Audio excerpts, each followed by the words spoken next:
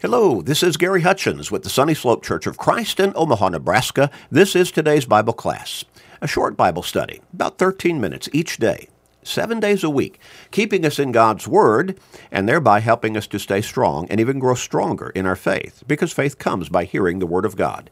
Romans 10 and verse 17. It also helps keep us focused on our spiritual lives, on our relationship with God, about our soul's salvation. Help other people in your life, probably some within your own family, who need to turn their lives around, who need to turn the focus of their life around. Help them by sharing these short studies with them every day through Facebook friends, text messages, other technological means, with your family members, friends, work associates, neighbors, with literally everybody you can. You may help somebody ultimately get to heaven by getting them into these studies every day. What a great blessing that will be for them, but also a great blessing for you. So make that commitment and start sharing today and every day with everybody you can. We're going to get back into our line of thought and study that says, God says, but I think, and again, we've made the point that a whole lot of people, they, instead of accepting what God says and simply applying that to their lives faithfully, they change what God says, what God commands through His Word, with what they think or with what they want. And so that's no longer God's Word then. Once they've changed it, it becomes their word, not God's. But God has given us His Word. When we look in the Scriptures, that's God speaking to us. Now, some people, they're looking for some still small voice in the night, or they're looking for a whispering in their ear. They're looking for some strange feeling to sweep over their physical bodies. They're looking for some emotional, happening or whatever. God gives us His Word in the Scriptures, in the Bible. When we read Scripture, that is God speaking to us over and over and over again. The Scriptures begin by saying something along the line, and God said, or the word of the Lord came to so-and-so, that writer, or thus says the Lord. Over and over again. And so we cannot change it and still be right with God. When the churches of Galatians chapter 1, verses 6 through 9, when Paul addresses them and says, I'm amazed that so soon after hearing the gospel, becoming Christians, you're allowing some false teachers to come in and teach you a different gospel. And Paul says, let me tell you, that's not a different gospel. It's a perverted gospel. Because once again, when you change God's word, it's no longer God's word. It's your word. Well, so the principle we laid out, God says, but I think that's an invalid principle. You don't have God's wisdom. You don't have God's knowledge. God is all-knowing, all-seeing. God is all-powerful, and God is the creator and therefore the authority behind how we need to live our lives and be right with Him. He has that home in heaven waiting for us if we will live by His teachings, by what He says in Scripture. Well, we looked at how God's Word says there is one true church. Matthew chapter 16 and verse 18, Jesus said that He is going to build His church, not churches, not His denomination, or not the denominational system, which has incredibly divided, quote-unquote, Christianity. He says, I'm going to build my church. And the Apostle Paul identified the church in Ephesians chapter 1, verses 22 and 23, as the body of Christ. And then in chapter 4 of that same letter, Paul says there is one body. Now, he's already identified that body as being the church. Well, God's Word says that He wants us to worship Him in specific ways. But I think any way that feels good to me, that makes me feel good, that ought to be okay. If my heart is right, well, if your heart is right, you're going to worship God in the ways that He has instructed you to worship Him in His Word. That's what God says He wants you to incorporate into your worship of Him. So in John chapter 4, verses 23 and 24, Jesus said that God is looking for us. In fact, he says that we must worship him in spirit and truth. Truth. Not just make it up on our own, not just whatever feels good to us, not however we want to worship God, but we are to worship him in truth.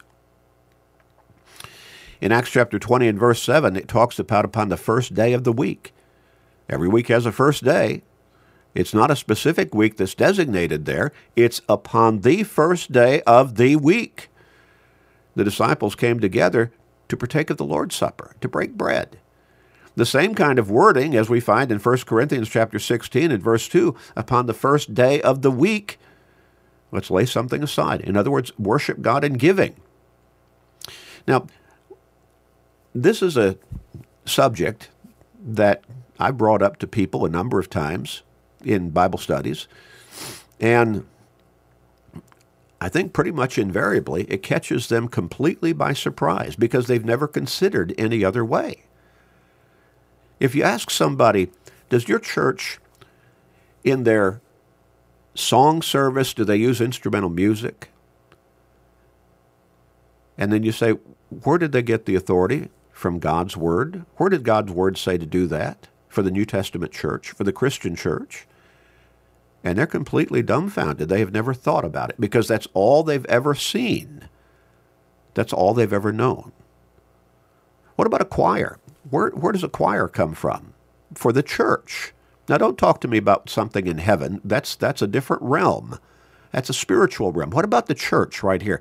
What does the Scripture, what does God say through the Scriptures about worshiping him in song?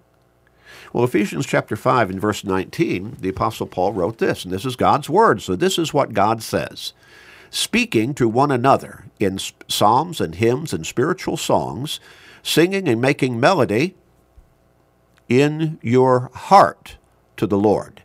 It does not say singing and making melody on a piano or an organ or upon a band or a guitar or upon, a small orchestra. No.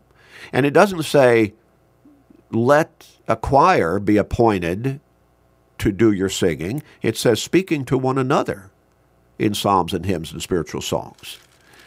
And a similar verse of Scripture is found in Colossians chapter 3 and verse 16. Let the word of Christ dwell in you richly in all wisdom, teaching and admonishing one another in psalms and hymns and spiritual songs, singing with grace in your hearts to the Lord. Now, so as a true worshiper of God, I'm supposed to sing those songs myself, not have a choir sing to me or for me. I'm supposed to teach and speak to and admonish all those gathered with me on that occasion of worship through the words and the meanings and the messages conveyed in those songs. And songs are meaningful messages and teachings. In some cases, they're even prayers. I'm supposed to speak. I'm supposed to teach. I'm supposed to admonish. To whom? One another. And they're supposed to do the same to me. And how am I supposed to do that through those songs? I'm supposed to sing. I'm supposed to make the melody in my heart.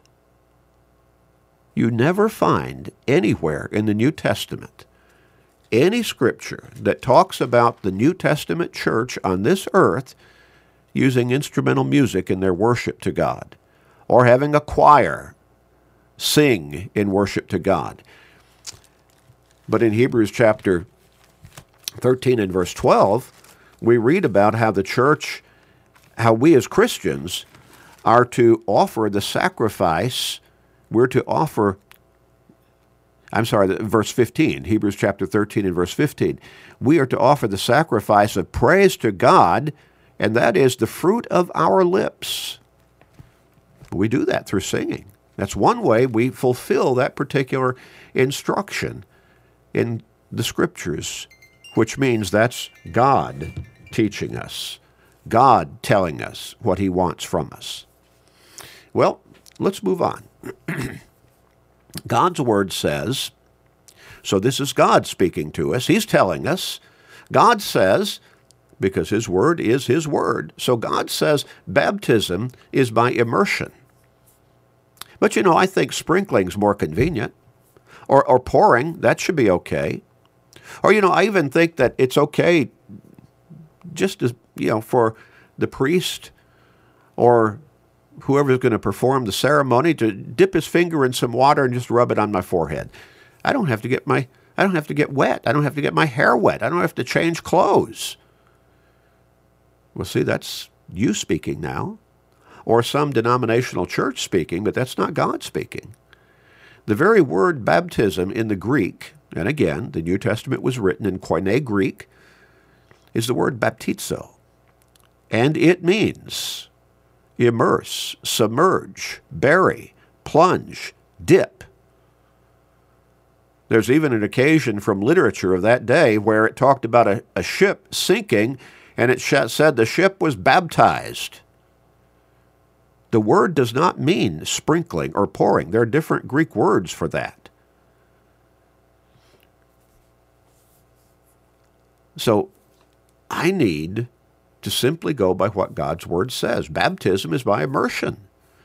In fact, when you look in Romans chapter 6 and verse 4, the parallel on the spiritual realm is very clear. Paul says, therefore we were buried with him through baptism into death, that just as Christ was raised from the dead by the glory of the Father, even so we also should walk in newness of life. Jesus was literally buried in that tomb, in the ground, and he literally came forth from it, risen. As we are plunged beneath the waters of baptism, we are buried with him on a spiritual level, as he was buried in that tomb. And as he came forth from that grave, made alive or risen, we come forth as we rise up out of that water, reborn spiritually. As Jesus said must happen in John chapter 3, verses 3 through 5. Read the text. We also note in Colossians chapter 3 and verse 12 that the Apostle Paul uses this same imagery. And he says, therefore, as the elect of God, holy and beloved, I'm sorry, I'm in the wrong verse again here. I apologize. 2 and verse 12, chapter 2 and verse 12. Buried with him in baptism, in which you also were raised with him through faith in the working of God, who raised him from the dead. Do you see the parallel there again? The comparisons that Paul is making? Buried with him in baptism. We know what happens when you bury somebody. You don't pour a little water over their head. You don't rub a little dirt over their head. You don't rub a little dirt on their forehead. You don't sprinkle a little dirt on their face. You cover them up in the ground. Buried with him in baptism, in which also you were raised with him through faith in the working of God, who raised him from the dead. When we're baptized, buried in those waters, we are going down. We're being buried because we're dead in our sins. And as we are plunged beneath the waters of baptism, that's when we contact the blood of Christ that cleanses us from the guilt of our sins. And we're going to talk about that more next time. What God says, rather than what I think. Let's pray. Father, help us to recognize the truth of your word and submit our will to your will by living by the teachings of your word. Because help us to understand the fullness of what your Son, our Lord and Savior, said when he said, you shall know the truth, and the truth shall make you free. Help us to understand we cannot change your truth, the truth of your word, and still be right with you. Guide us in this. Please be patient. Please forgive us, gracious Father. In Jesus' name we pray. Amen.